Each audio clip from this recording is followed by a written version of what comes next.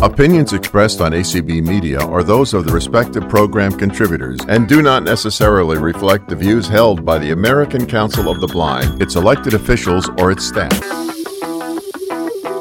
Hi, everybody. My name is Melanie Sonoe, and I want to welcome you to the ACB Next Gen and CCLVI partnership to bring you a session on smart home devices and how to work smarter and not harder. Real quick, before we get started, I do want to give you the opening CEU codes. So the opening CEU code is 93754. Again, that's 93754. And we'll give the closing code at the end, as well as 2 door prizes. Real quick before we get started, I just want to make this offer. Justin, I can see you in the audience. If you have the ability to help us with some of the Best Buy information, if you can raise your hand and we can add you in here because Kayla is not available. Want me to make them panelist or just... Panelist is fine. Okay. Hi, Justin. Thanks for letting me put you on the spot.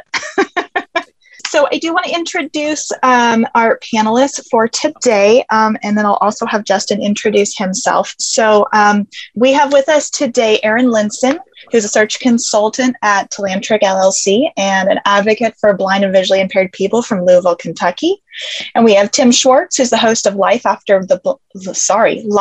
Blindness podcast and co-host of the Royal National Institute of Blind People's Tech Talk, and he's from Cincinnati. And Justin, if you don't mind real quick telling everyone who you are. Hello, I'm Justin. I'm part of the Best Buy Social Impact team, and I've done a whole bunch of things. I've been a repair agent in people's houses. I've done, tech, and I was most recently a in-home advisor, and so I help people build their dream kitchens and houses. That's fantastic. Thank you so much. So I do want to give all three of you the opportunity to tell us a little bit about yourself. So Aaron, if you don't mind starting. So as Melanie has said, I am a search consultant at Telantric LLC. What that basically means is I go out on the internet and find information to turn people into potential candidates. This is my passion, and it's allowed me to just take technology and up it to the next level. I do have my Bachelor of Science in Audio Production with a minor in Communications from Indiana University Southeast, and that's another passion of mine is music and melding it with technology. So I am a musician at heart, although unfortunately I do not really enjoy music just because of what I had to go through being classically trained. And in a college setting, you get to hate music after your second year in college. So I'm sitting there always analyzing and always having something come into my head. And it's quite annoying. And I can thank my music theory professor and all the professors at Indiana University Southeast for that awesome ability to hate music. It's something that I wish I had never had the ability to do. But I'm also very passionate about helping every blind and visually impaired person that either comes to ACB or who I meet in person or online.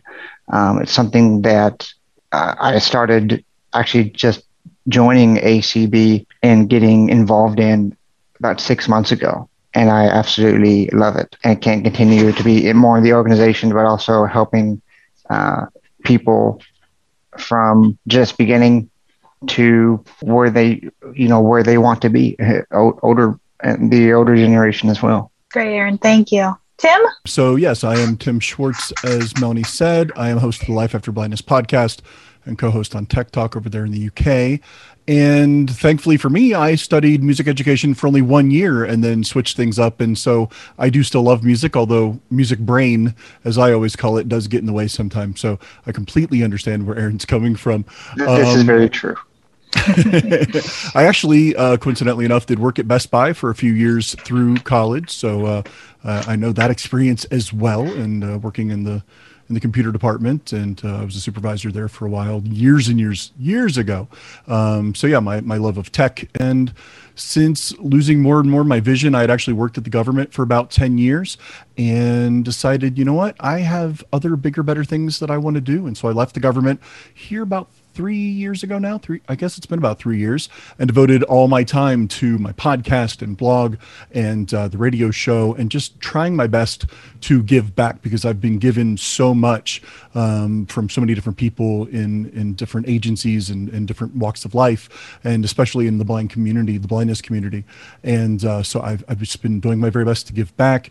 And as I always say on my show, whether you're sighted, no vision, totally blind, wherever you fall into this world of blindness, whether it's somebody in your life or yourself, I try my best to find an enabled life with blindness. That's what I'm dedicated to on my shows. How can we find a way to enable ourselves rather than look at it as disabled? And so technology, I think, is one of the very best and most fun ways to do that. So yeah, that's a little bit about me, and I'm very, very happy to be here. This is my first panel. So yeah, be nice. Thanks, Tim. I appreciate it. Justin, was there anything that you wanted to add? Sure, I can give you a quick wrap of what I do now on the Social Impact team. We've got teen tech centers across the United States, and so I relationship manage for a couple of them on the West Coast. But I also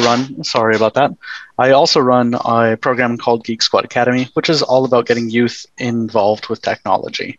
And so, learning and tech is just kind of my backyard. Love it. Well, it sounds like we've got the right people to start having this conversation. So part of what we wanted to do today was we wanted to talk about the wide range of smart home devices, from switches and bulbs to ovens and fridges. We wanted to make sure that we were covering the gamut and that we were exposing everyone to more than just the usual ones that we talk about. So, Justin, I wondered if you could talk to us about some of the bigger kitchen appliances, the ovens, the fridges, the dishwashers.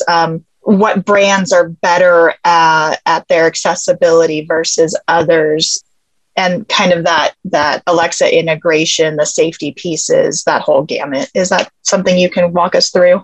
Absolutely. So as far as looking at smart appliances are concerned, when it comes to like dishwashers or, your ranges and pretty much anything that would be nice to have a timer on, if you look at your major brands, think your LGs, your Samsungs, GE, they have integration handled a little bit better because they've got a little bit more time to develop on that. And so it'll depend on what brand you're looking at, whether they want to do Alexa integration or Google Home integration. And that's where having someone like an advisor comes in handy. Whether you visit a Best Buy, have someone come out to you, even talk to the knowledgeable expert at your Home Depots or wherever else. Talk to them about what you've already got in your house is kind of one of the keys. Because it's real neat to get yourself a Samsung dryer and then go, oh my gosh, I'd have to invest into the Samsung smart home in order to make best use of it. Especially when we're talking about citizens with low vision. It's nice to have something that you can set up a timer, or you can have reminders or check the status of on your phone or tablet, because it's easy to zoom in. It's easy to make things as accessible as possible. And I think the key here is that start the conversation about what you have in the house, whether you have an Alexa, whether you've got a Google Home, maybe you've got Apple HomeKit, or you've got a Samsung Smart Home started. Start with what you've already got. It's a bad move to jump in and just assume, and having those conversations early is going to save you some heartache. Oh, that makes a lot of sense, and it also helps you prepare if you don't have anything. What kind of accessibility do those large appliances have? Kind of like I mentioned before, especially like your ranges are going to have the capability of monitoring temperature, how long they've been on. Even something as simple as, is my oven hot, without having to go check in the other room or see that, like, man, maybe it's just a hot day, but like range seems like it's a little bit high, and then you find out you've been running it at 150 degrees all day. So there's some simple things that you can think of that'll help you out a lot. But also when I talk about like timers and ease of use, I mean, that goes for everyone. There's some accessibility options as far as like the Samsung smart fridges. Some of them have web cameras built inside of the fridge. So shoot, you could look and see what's going on inside of the fridge. Do I have milk while I'm out at the grocery store? Or two, can I zoom in? Can I see what's going on inside of it? Some of them, even with a partner app, will let you go ahead and scan the things you're putting in the fridge and set up reminders when, oh my gosh, the sour cream is going bad, and you don't want to eat that either. Starting to get a little creepy for me. I could also see too with that area. We talked about labeling systems yesterday with CCLVI, vendor showcase with CCLVI, and you could even do your labeling system where you put the date on with a large felt tip pen on a label, just a regular printed label, and you could even zoom in with the camera on the fridge that way. And that'd just be another accessible way to, if you have low vision, to be able to do it that way. Yeah, that's a great low-tech option. If you're looking for an app, like I mentioned, something like Out of Milk is my personal go-to. And then you can use whatever accessibility controls on your iPad or iPhone or Android phone as well. Not to necessarily promote brands, but who are the best brands from an accessibility perspective? As far as like smart integration and accessibility is concerned, typically it's going to be your Samsungs and LGs. Things like KitchenAid, I love, they're fantastic, but they don't have as much of that integration. And so the extra features aren't going to go quite as far until they start making those. And what are you looking at from like a safety perspective? Are there mechanisms built into them? I know you mentioned like the hot stove. So are there other mechanisms that are built into any of these to keep an eye out for from a safety perspective? Your mileage may vary. So it depends, again, even as far as something as a model can be different as far as accessibility controls are concerned, which is why I advocate having that conversation towards the front, especially, and I'm not sure about other retailers, but Best Buy with like in-home advisors, we like to start the conversation of what's your budget and what are we trying to accomplish? Not because we want to push you towards more expensive things, but because it helps us get an idea of like, these are the important things that we need to be able to hit in order to make this a success. And then we can also help you with finding the model that gives you the controls and the extra things that you want before we run into a spot going, oh, shoot, it'd be nice if you spent an extra $200 because this one's got tip detection. Now, as far as like dishwashers and as far as like laundry machines and all of that, pretty much all of them have got tip detection built into them these days. So don't think like you come in at an affordable price range, you're going to be lacking for safety. But some of those extra things do become available when you start adding those smart sensors and stuff in. Justin, what you said it was tip detection? Yeah, so tip detection's been like a industry standard for a long time when it comes to both your dishwashers and all of your laundry appliances, because it'd be bad if something fell over, especially when they're oscillating or spinning really quick. So I was just using the low bar. Like everyone should have this, so you don't need to worry about that as an example. No, thank you. Just wanted to make sure because I don't know that everybody's heard every nuance. So I know that you mentioned washer and dryers too. Or is there anything special to know about those, or are they relatable to kitchen appliances and the same kind of features? Extremely relatable. I mean, the primary smart integration is going to be able to schedule things to run at certain times or to get the notification on your phone when things are done. That way, in case you don't hear it buzz or in LG's case, sing a little song to you. Yes, my mom sings all the time. I think her dishwasher sings too.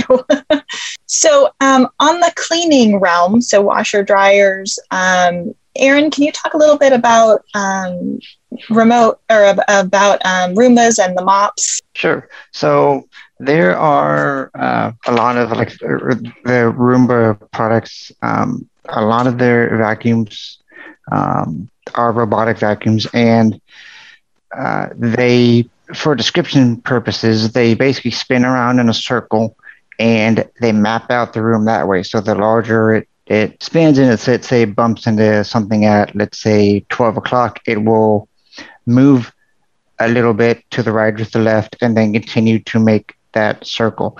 That way it maps out. There are some companies' products, Neato, N-E-A-T-O Robotics is one.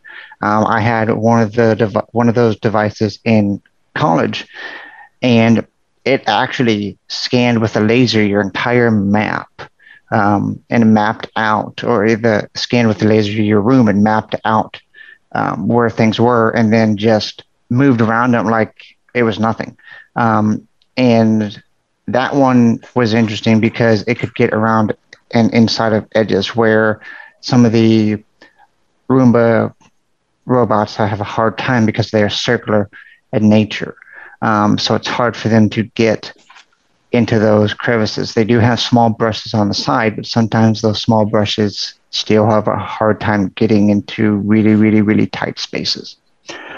In terms of accessibility with the app, with applications, the Roomba application is completely accessible. Neato has come out with one. I've not used it, but Neato Robotics does have some models that are push button, and you can just start it and it does what it needs to do.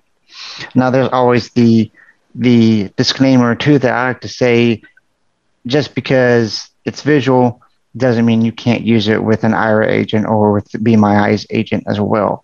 But to do something independently as far as you can get, and if you can get to it completely, is a great thing too. But if you need that sighted assistance with Be My Eyes or Aira, that is there as well. I always like to point that out to people because they may not know. I would like to have a robotic vacuum in my house because they're just awesome, and I'm like that way, and my fiance calls me lazy, but I just say that the technology helps.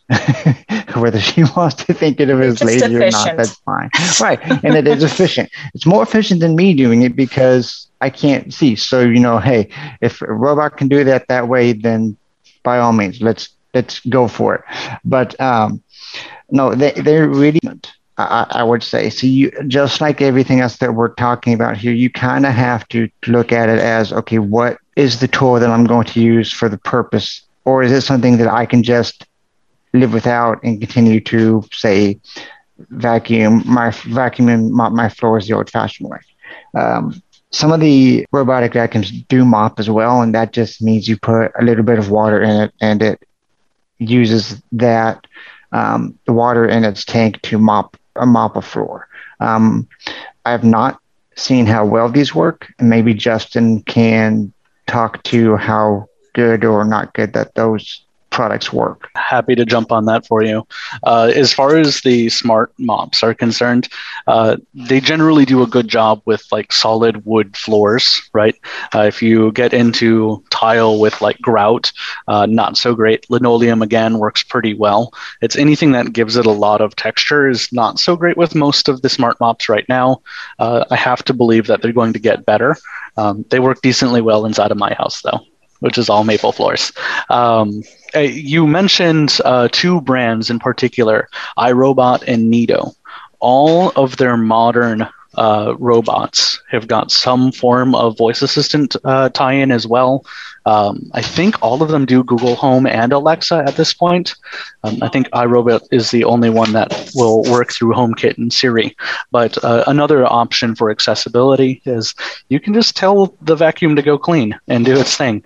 So that might be a way to get around it too. Oh, that's good to hear. And I know there's a gal I follow on YouTube that just got I don't know if it's the newest Roomba, but it emptied its own trash. So when it docked, she didn't have to go pulling out the dog hair and all the but I guess the newest or one of the newer ones does that now, which I'm a huge fan of because I don't have a dog, but I have a lot of hair and it is all over my house.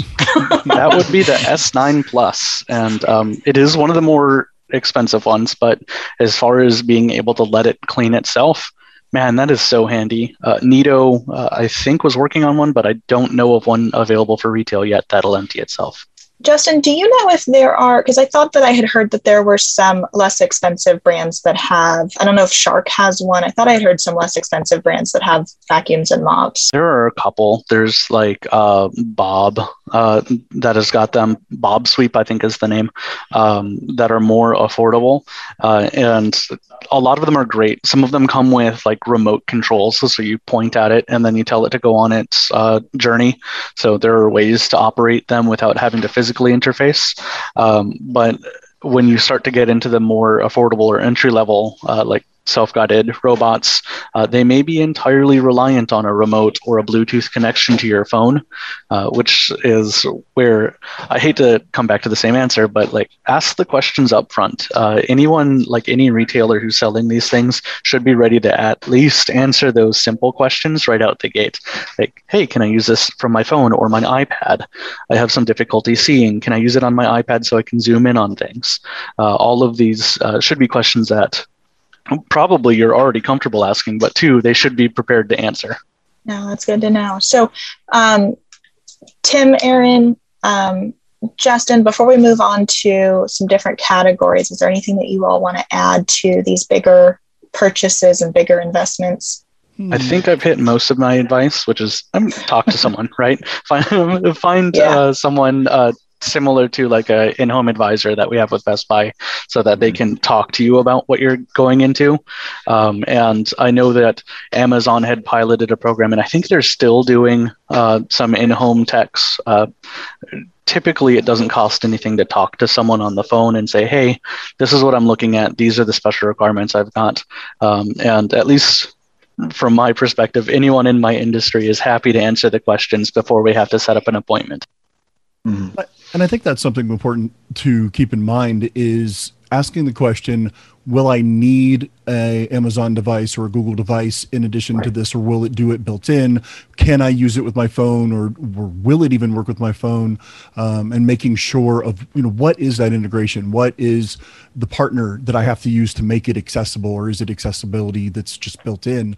As we always say with the home assistants, it's accessibility by accident, because it just is. But asking that question, say, do I need something separate, or do I already, as Justin was saying, if you already have something separate, then asking, will it work with what I have?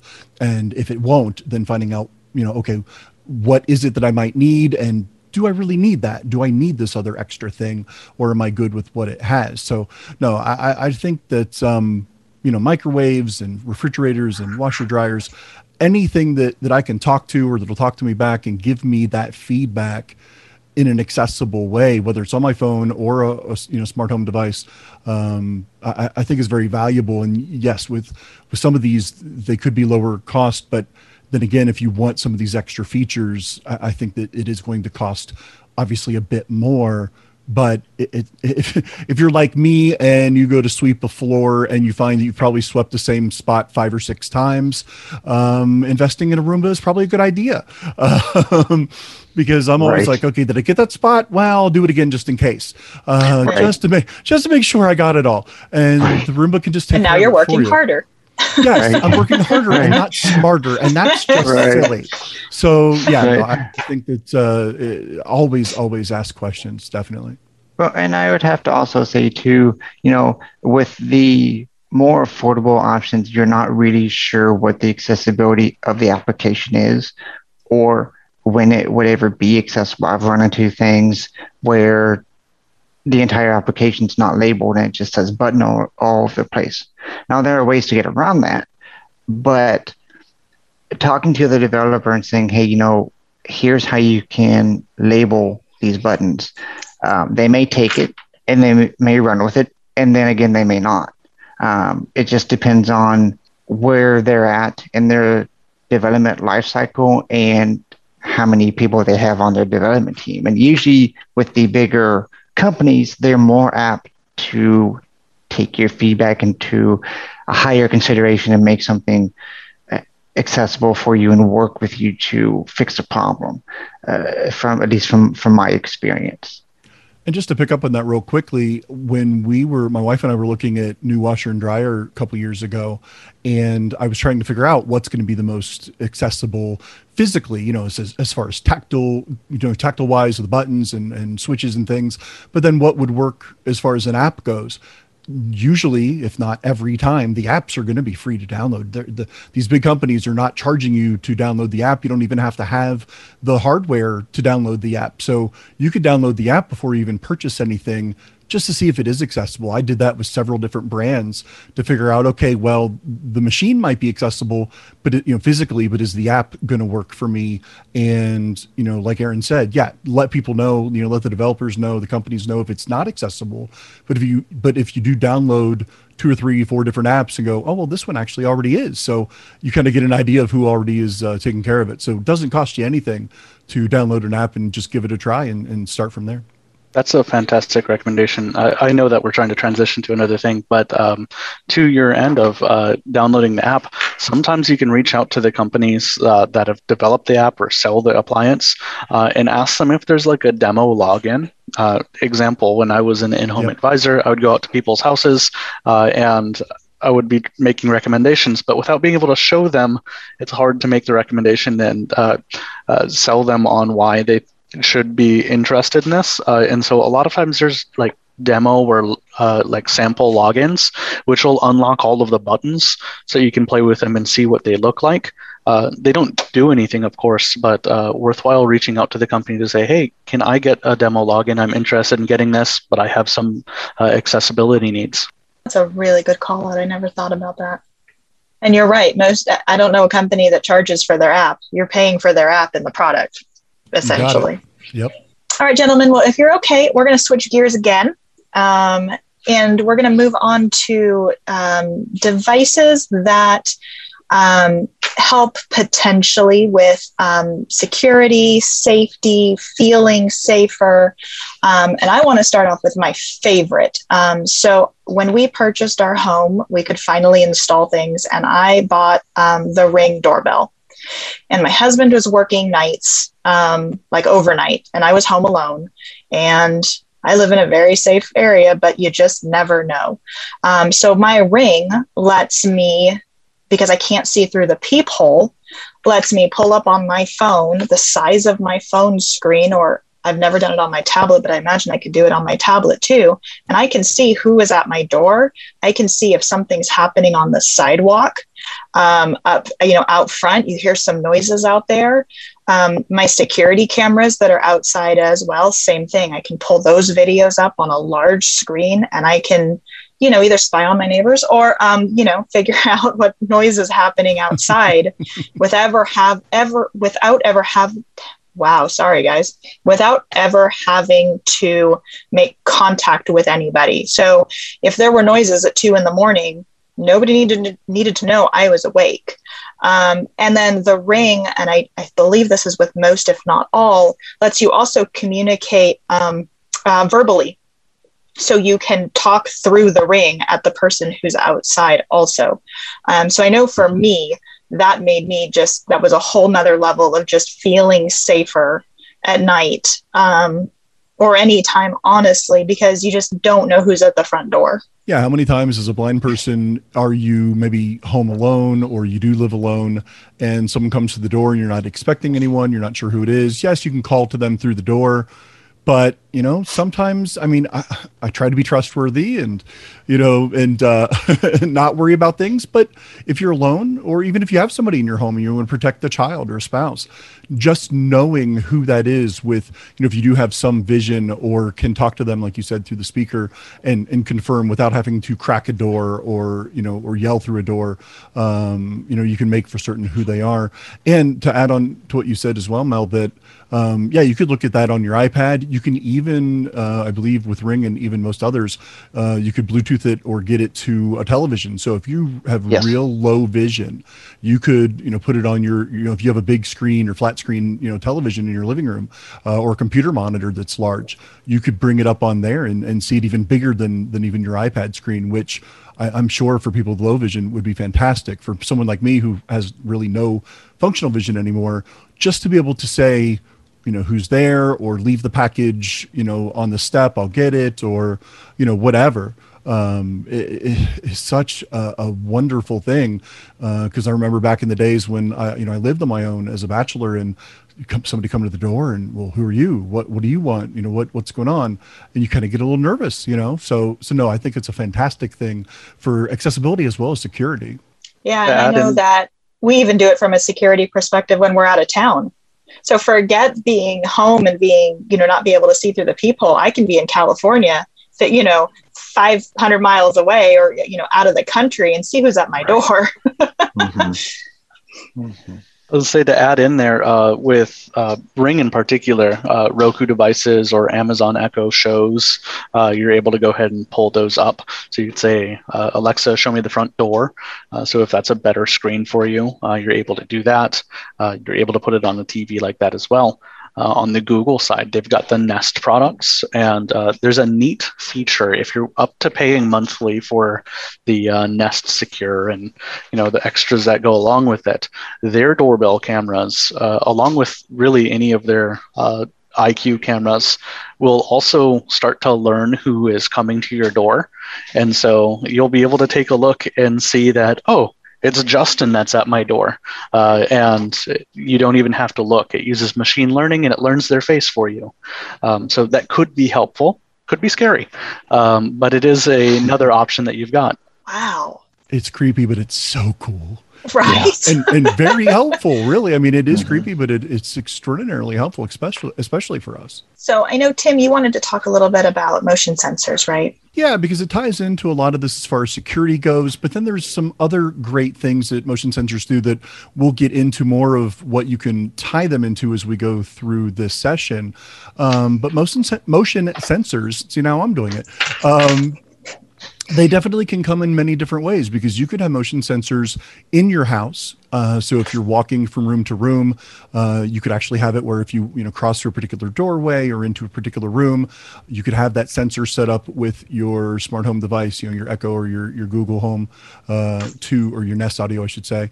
I'm not used to the change. So you walk into a room and it turns on or off a light, or turns on or off the television, or any kind of thing that you want to set it up to do as a routine within either of those devices. You can have them outside. They have motion sensors that you can get that are weather resistant, so you can put them in your driveway or walk up to your wherever you live, so that it gets you a little bit more of a radius than even the Ring doorbell. So the Ring doorbell is getting somebody approaching your actual front door, and does have a certain amount of radius to it that it'll sense people. But if you want to get a little bit further away, if you have a long driveway or something like that, or a corner of your house where there's something, there's maybe an animal that's always coming around, and you want to figure out what's going on, or whatever, you can have sensors outside to detect things. One of my favorite sensors, which you wouldn't really even think about as a motion sensor, but I found one of these online, and it's marketed maybe more for people that are deaf, but those of us that are visually impaired or blind could definitely use this. And it's a mailbox motion sensor. So you put it on the inside of the mailbox, on the inside of the part that you pull down, the opening. And when that's pulled down and then put back up again, that motion will notify a beacon basically that you have in the house that'll beep or make an alarm, or I think it even blinks, so that you can see it if you have vision, but maybe you're deaf or whatever, and it'll alert you that the mail's come, basically. So if you're not sure what time of day they've come or if they're late, as soon as that mailbox has been opened and closed, that sensor senses that movement and alerts you that that the mail's there. So all those different kinds of applications I think are fantastic. It's good for security around the outside of your house, and detecting those kind of things. But like I said, with the inside, I know somebody, I have a friend who I've done podcasting and radio shows with for many years from the UK. And he has his studio in a shed that basically he's converted this outside shed to a studio. He's insulated it, put soundproofing and everything in there. And he's got a motion sensor. So when he walks in the door of the shed and it detects him walking in, it turns on a red light to let his family know outside or inside the house that he's recording. It turns on his fan. It turns on his computer. It turns on his monitor, or in the winter, it turns on a heater that he has out there, and gets everything set up for him to go to work and go to his studio. So you can set up routines within an Echo or a Nest Home and tell it, okay, as soon as you detect this movement, this motion, I want you to turn on a light or turn off a light and turn on the computer or turn off the monitor or whatever you want it to do that's also smart within your home. And to me, I mean, that's, again, it might sound lazy, but it's so helpful and such a time saver to make it easier for you to find things, or not find things, but get things turned on or to get things activated and just get along with your day. So I think motion sensors are a really great addition to a smart home. And typically they're not as expensive as a lot of the other bigger items we're talking about. Yes, you can get some that are very expensive, hundreds of dollars, that do all kinds of crazy things. And, you space them out, every so however many, yards, acres, whatever. I saw a report or somebody talking about online how they have this large acreage of a farm, and they were concerned about, people coming in and doing things with their cattle or foxes getting into their chicken house, things like that. And they were using motion sensors across 20, 30 acres to let them know if something was going on. So they would be alerted to, protecting their animals and protecting their land. So many different things that you can do with the motion detector. Yeah, I had a client when I used to do in-home installs and repairs that had me come out in order to set up motion sensors really all over their house. They were mainly tied on to their lights because they had concerns that, because they were fully blind at this point, they had concerns that like their friends or their family would come over and they wouldn't be able to direct them to like the light switches. And so that way they didn't have to worry about it. They had someone come over, everything turned on and then turned off when there was no one inside of the room. But they also had employed smart locks, which I thought was really neat because it was a lot easier for them to just take a peek on their phone instead of walk over to the door and then lock and unlock the door to make sure that they saw that it was locked. It was a lot easier for them to look on their phone. So I installed a smart lock there. The one they did was in August, which is just a retrofit. So you don't even need to switch out the lock itself. You put a hub on the back after you take off the plate, and pretty easy to do there too. Yeah, I know that the August ones are pretty cool. There's one that you just take out the pin and you just put it in the lock itself, and it's like you said, it retrofits, which is it's really neat. But with the motion sensors,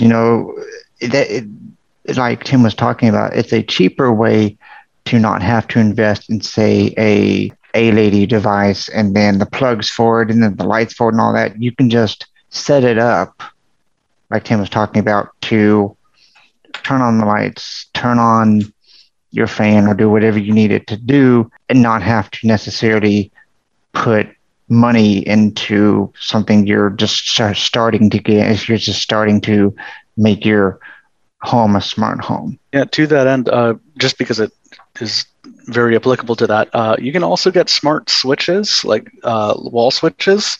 And you know what's cheaper than buying a whole bunch of smart light bulbs? Buying one smart switch that runs a whole bunch of bulbs. And so a lot of people, when they start the move into like a smart home and they think about these things, like, okay, I've got my motion sensors and now I'm going to get smart lights. You know how many light bulbs are in a normal house? So the answer can be somewhere around 60 to 100 plus. And that's not even considering like massive houses.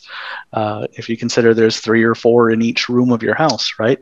So it gets up there real fast. And so instead of spending even on more affordable smart lights at $10 a bulb, buying one $15 switch can really save you in the long run. Since we've gotten onto that, if I may, I've got a question for you, Justin, on that, because I know there was a time when if you had a switch with a dimmer switch on it, that was a little trickier and you had to actually take the whole plate off and do wiring and things. Is that better now than it used to be, or a dimmer switch is still kind of a snag in the whole thing? There's not a great retrofit for a dimmer switch. And I say this not so much that like it's impossible or like even replacing the switch is that hard.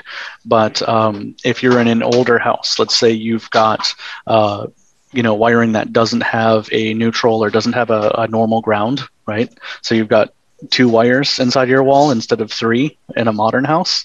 There isn't a easy solution for solving those. So if your house is new enough, installing something like a Belkin Wemo dimmer switch is actually not that bad. You'd still maybe want an electrician or someone who's familiar switching the whole switch out to do it, but it's not as bad as it used to be, unless you're in an older house. There's not a good retrofit or a good option for an old house. Aaron, I think you wanted to talk about Wyze, right? Yeah, so Wyze, WYZE, or Waze, as I've heard it called both ways. They are a more affordable option of what everything we're talking about. And with some of the budget options, you have to go through and find the application that may be labeled differently than what the product is called, and then you've got to put in a number that's not even sent to you in an email or given to you, or the integration is just, you've got to download the app and enable the skill on the A-Lady devices, your Google Audio devices, and you can even just forget Siri because it doesn't work with that. And then you got to punch in the numbers and create an account through the skill on the A-Lady device. It can just be a whole mess. And with Waze, it's a more, or Wyze, it's low-cost solution that actually has some pretty good products. Justin, have you heard of this company before? Yes, I have. They have got a lot of really interesting products. I haven't been able to use them enough in order to give you a kind of review from my side, though. I've just seen them through. There's a guy that his channel is all dedicated to smart home automation, and he's talked them up a lot, to the point where has switched everything that Amazon, Google, and even our Siri integration related to these Wyze or Waze products. And I'm like, this is something we can talk about, because if somebody's done that and he is somebody who reviews smart home automation products all the time, this is what he built his channel off of, then there's got to be a reason why. I can give you a reason why, and so I've done plenty of research on them. I haven't used them, Right. So the largest compelling argument for like Wyze, for their cameras and all of that, is 1, low cost of unit, and then 2, they don't do monthly fees. There's a little bit that you've got to do on the back end in order to make them as functional as something that does a monthly fee, and you do have the option of paying monthly for some of their services. So they're a great low cost option. They've traditionally had great customer service and great integration. So there's plenty of reasons there. As far as reliability is concerned, I've heard that people are pleased with them, but until I've been able to test something, I can't really go out on the limb there. I did try out like Eufy, EUFY, that does a similar thing. They've got lower cost per unit. They've got great customer reviews. They avoid that monthly fee. And they worked phenomenally for me in my test cases. However, I went back to one of the larger integrators, actually personally, and for the people that I did installs, typically Ring or Arlo, which is by Netgear, because they've got that larger support structure. And with their monthly fees, you've got a more reliable service generally.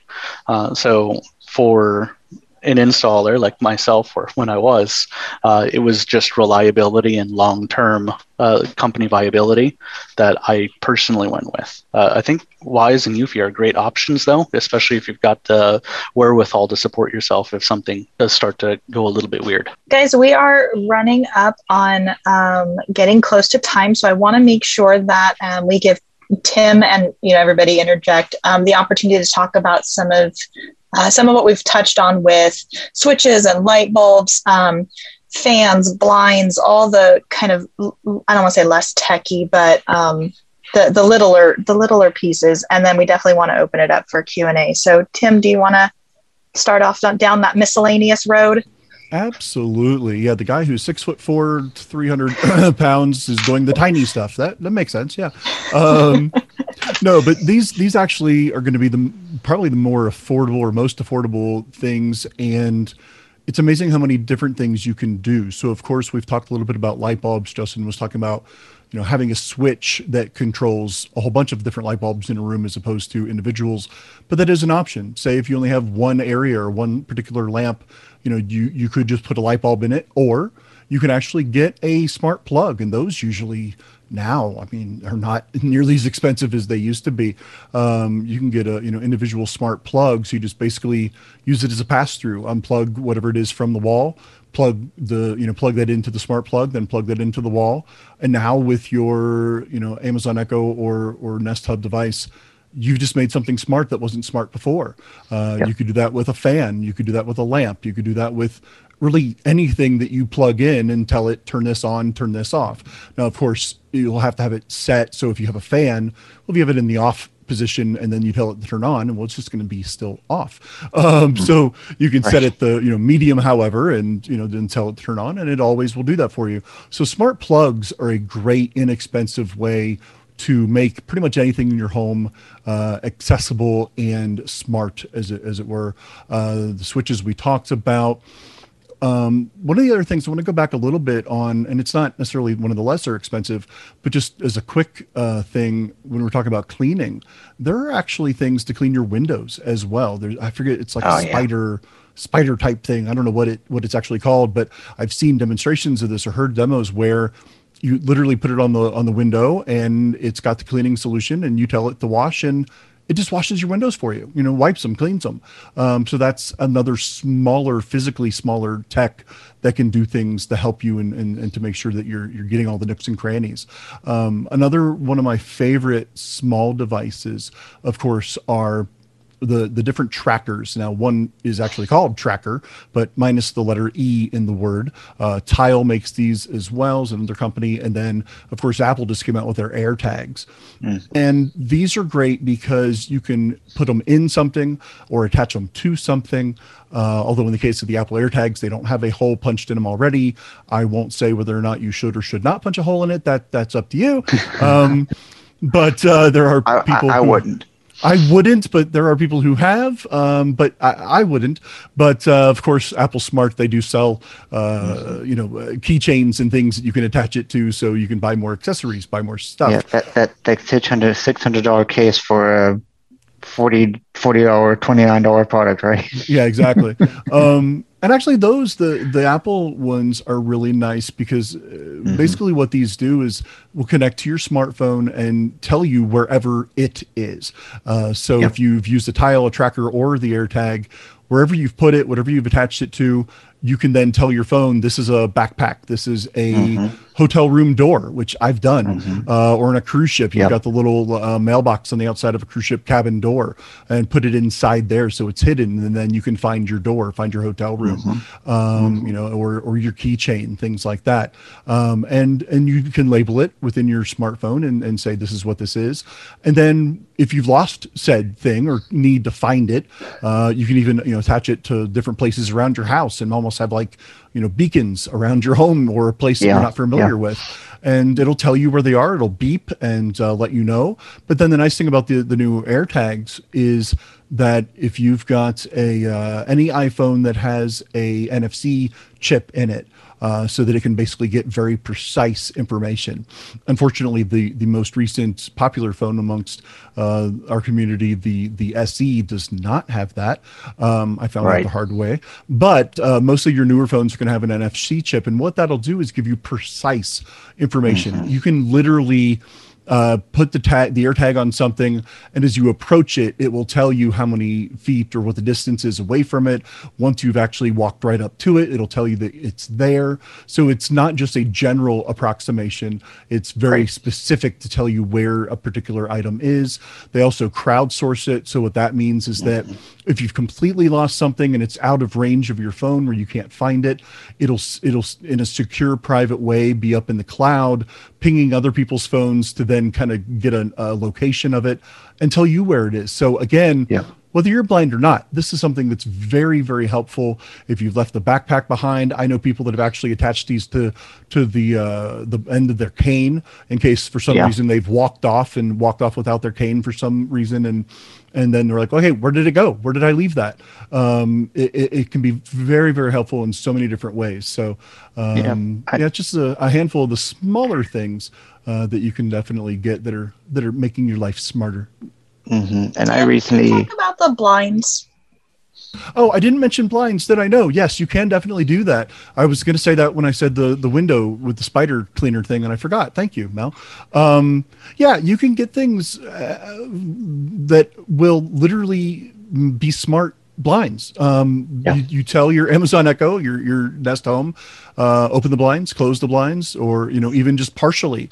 If you want them fully up or fully closed or partially open or closed, and if you have light sensory issues, or just want to get more light into the house, or you're done for the night, you can actually have the blinds just automatically set to do that. You can set up routines where certain time of the day they'll actually open up or close or whatever. We were talking earlier about having routines set up with motion sensors, and that's where the motion sensors really are so nice, because you could have it be where you walk into a room and the blinds go up and the lights turn on or the lights turn off or what have you.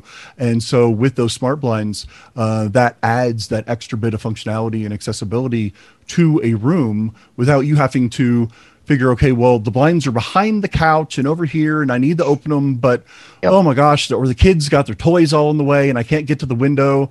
Well, there you go. Just ask your home device to open or close the blinds, or have a sensor or a plug, and it does it all by itself. And actually, those are remarkably affordable. Yes, they are. One of the things that people always think of when they're like upgrading their house, blinds are expensive. Well, believe it or not, there are retrofit kits that you can get installed that just clip onto the end, and then they'll manipulate the little toggle that opens and closes your blinds. Those can be as cheap as like $30 to get up and running. Or if you wanted to get an entire new set of blinds, IKEA even sells them now with the smart modules built in. You might be thinking, $30 per window. Yeah, it can add up, but it's not as bad as some people would think. Well, and with the AirTags, I just got like 4 of them. I'm gonna get more, but I mean, for me, I've got those things are really, really awesome. I used to have the tiles, and now they've moved to a subscription thing where I get it. They've got to make money too as developers, but we're paying a lot of money with subscriptions anyways, and I wanted to stay away from that. So I've chucked one in my backpack with my tech, one in my audio gear bag, and then one in my guitar case and one in my banjo case, just to have them in there. And I just think it's really, really neat because of the precise location. I've actually told my fiance to, go take my backpack and let me see if I can find it. And that precise location, you have to really think, okay, you have to you can't go through walls. At least I can't go through walls. So you have to say, oh, I need to go around this wall into the other room to find a specific thing. So you have to kind of rethink how you find things, but it's a really awesome, cool concept. Well, gentlemen, are you up for some Q&A? Let's go. Absolutely. Yeah. All right. Brandon, if you don't mind, about 10 minutes of Q&A. Rita, you are allowed to talk. Hi there. Hi, Rita. Hi. I'm gonna talk a little fast because I know your time constraints. Wonderful discussion. These devices are life-changing, especially for people with vision and motor impairments, to be able to lay in bed and know your doors are locked. It's amazing. There's a company called Halos, Tactile Icons, HALOS. They're out of St. Louis, and they provide tactile overlays, and they will customize for specific devices like, exercise equipment that can work in tandem along with your use of the app. If you just want to turn on, something or whatever, it's a wonderful option. And And also, Amazon sells light switch covers. You know, if you've got some smart bulbs connected through, a smart speaker, and you need to keep that light switch in the up position to keep it on, they have these light switch covers that are magnetized, and you just pop them right over the light switch so that someone coming into your house won't turn the light switch off, so it won't disengage, to be able to be utilized. And one more thing, there's some power companies. I live in the Midwest. Ameren had a pilot project, where they came in and they made my house a smart home. They put in 20-some smart bulbs, Google speakers, a Nest thermostat, and it was a pilot project for persons with disabilities through your power company. So you may want to contact your power company to see if they've got any of these pilot projects for people with disabilities. That's great. Thank you, Rita. Kevin, you're allowed to talk. Thank you. Great presentation, great panel.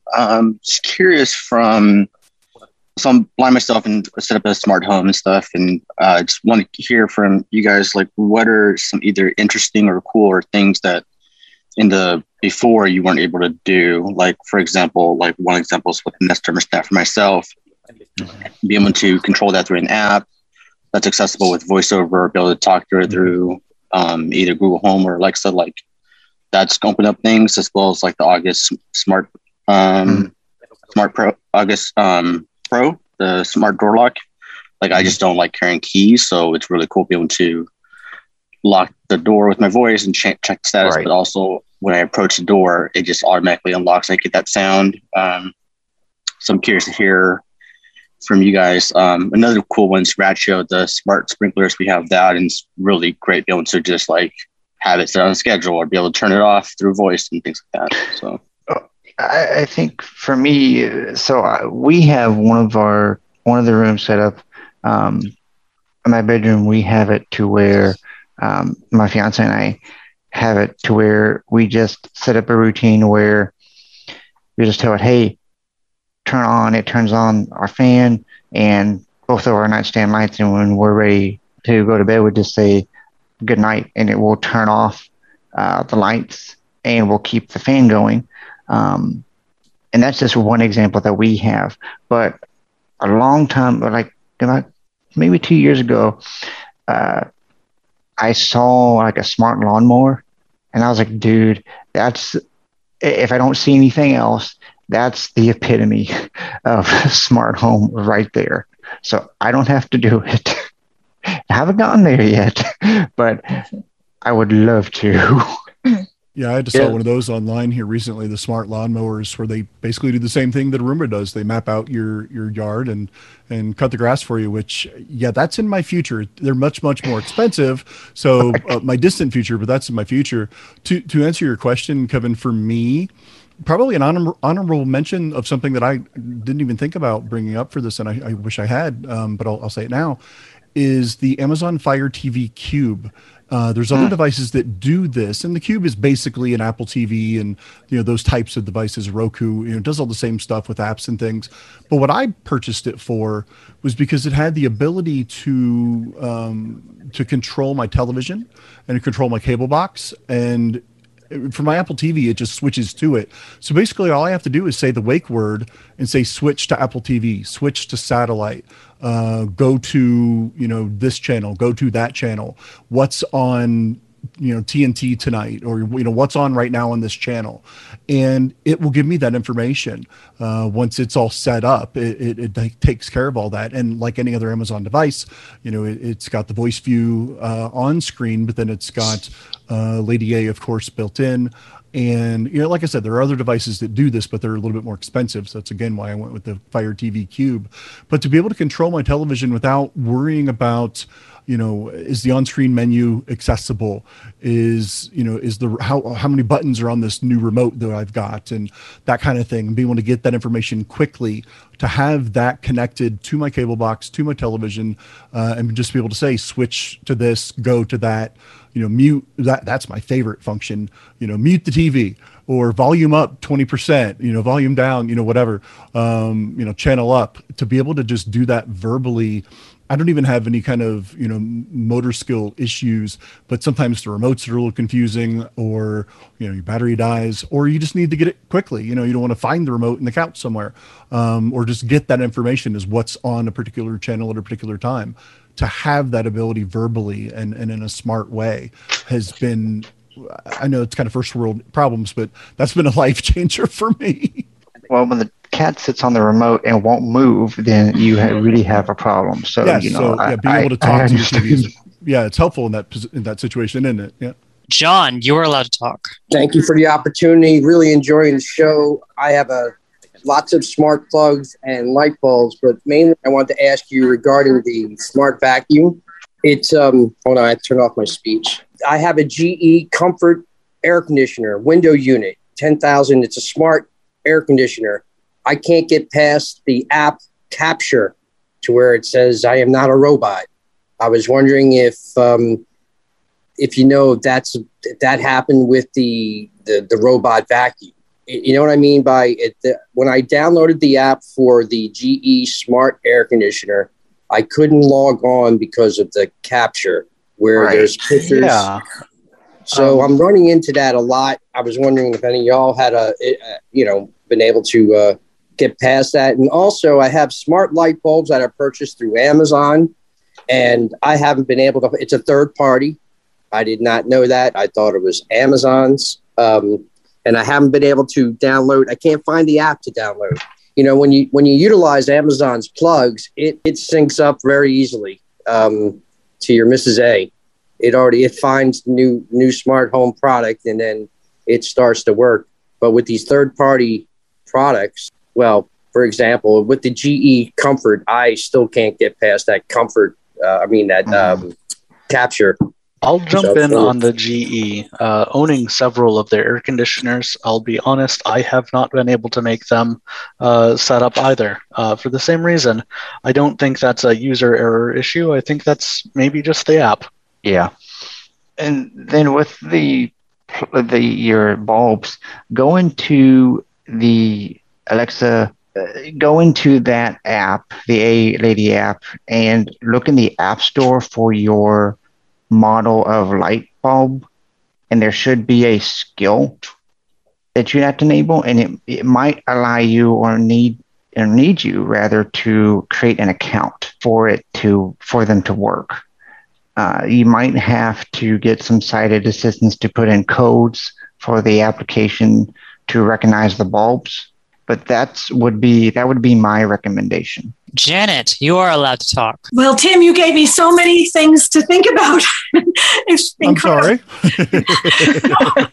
We are finishing our smart home, and our appliances are not coming until October. So I guess I can order all these things and try to learn how to use them before they get here, because I have plenty of time. But the light switches, we're putting in switches. So does that mean that I can start now with something that has a dimmer? I can because some switches are being put in? Entirely. Yeah, that is truly and honestly the time to do it. Could you spell what I need to get? Something with a B, I heard Justin say. Belkin has their Wemo line that has served me extremely well. I'm certain that you could find any major name, but I really did like the setup and install process of Belkin, and they've never given me any difficulty, which would be Belkin. Great. And does anybody know a ceiling fan with a light fixture that runs accessible with Alexa? I know they make them. I just don't know who it is. Yeah, I know that they do make a smart ceiling fan, or you can probably get around that with the switch on the wall if it's attached to a particular panel or switch, because of course you can control it maybe just turning it on and off from the panel or the There switch. is a switch on the wall for it. Yeah. But as far as changing speeds and lights and things like that, usually the panel is going to be, or your switch is going to be on and off, maybe a dimmer possibly, but as far as speeds and things, you'd have to look at a very specific ceiling fan.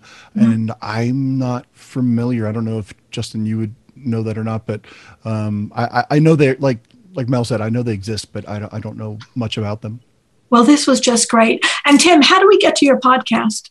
I mean, how do we get in contact with you? Yeah, my email is tim@lifeafterblindness.com. Or if you just search any podcast app for Life After Blindness, or of course, just go to lifeafterblindness.com and you'll get everything you need about me. Thank you. Thank you. Thank you all. Thank you. So if anything, this taught me we need a bigger Q&A time. So I will take that feedback for next year. I love that everyone's been so engaged. Let me, if I may, I want to do the door prizes that ACB Next Generation has donated to some of our sessions. And so we are doing 2 $10 gift cards that we will get in touch with you after convention for. And one of those is going to Karen Campbell, and the other is going to Julie Miller. So we will be in touch. But above all, and I'll give the CEU code in just a second, but I want to thank everybody for being here on behalf of CCLVI and on behalf of ACB Next Gen. We just wanted to make sure that we were having a different conversation, like I said, where we were looking at a very wide gamut of what's out there to truly make you work smarter and not harder. We all have a lot going on in our lives, and regardless of just flat out accessibility, I don't know about you, but I like sitting on my couch and not getting off of it. I know I need to get moving. I understand that, but these definitely help. So if I may, the closing CEU code is 71908. Again, that's 71908. And I cannot thank Aaron, Tim, and Justin enough for being panelists on this event today. So thank you all so much.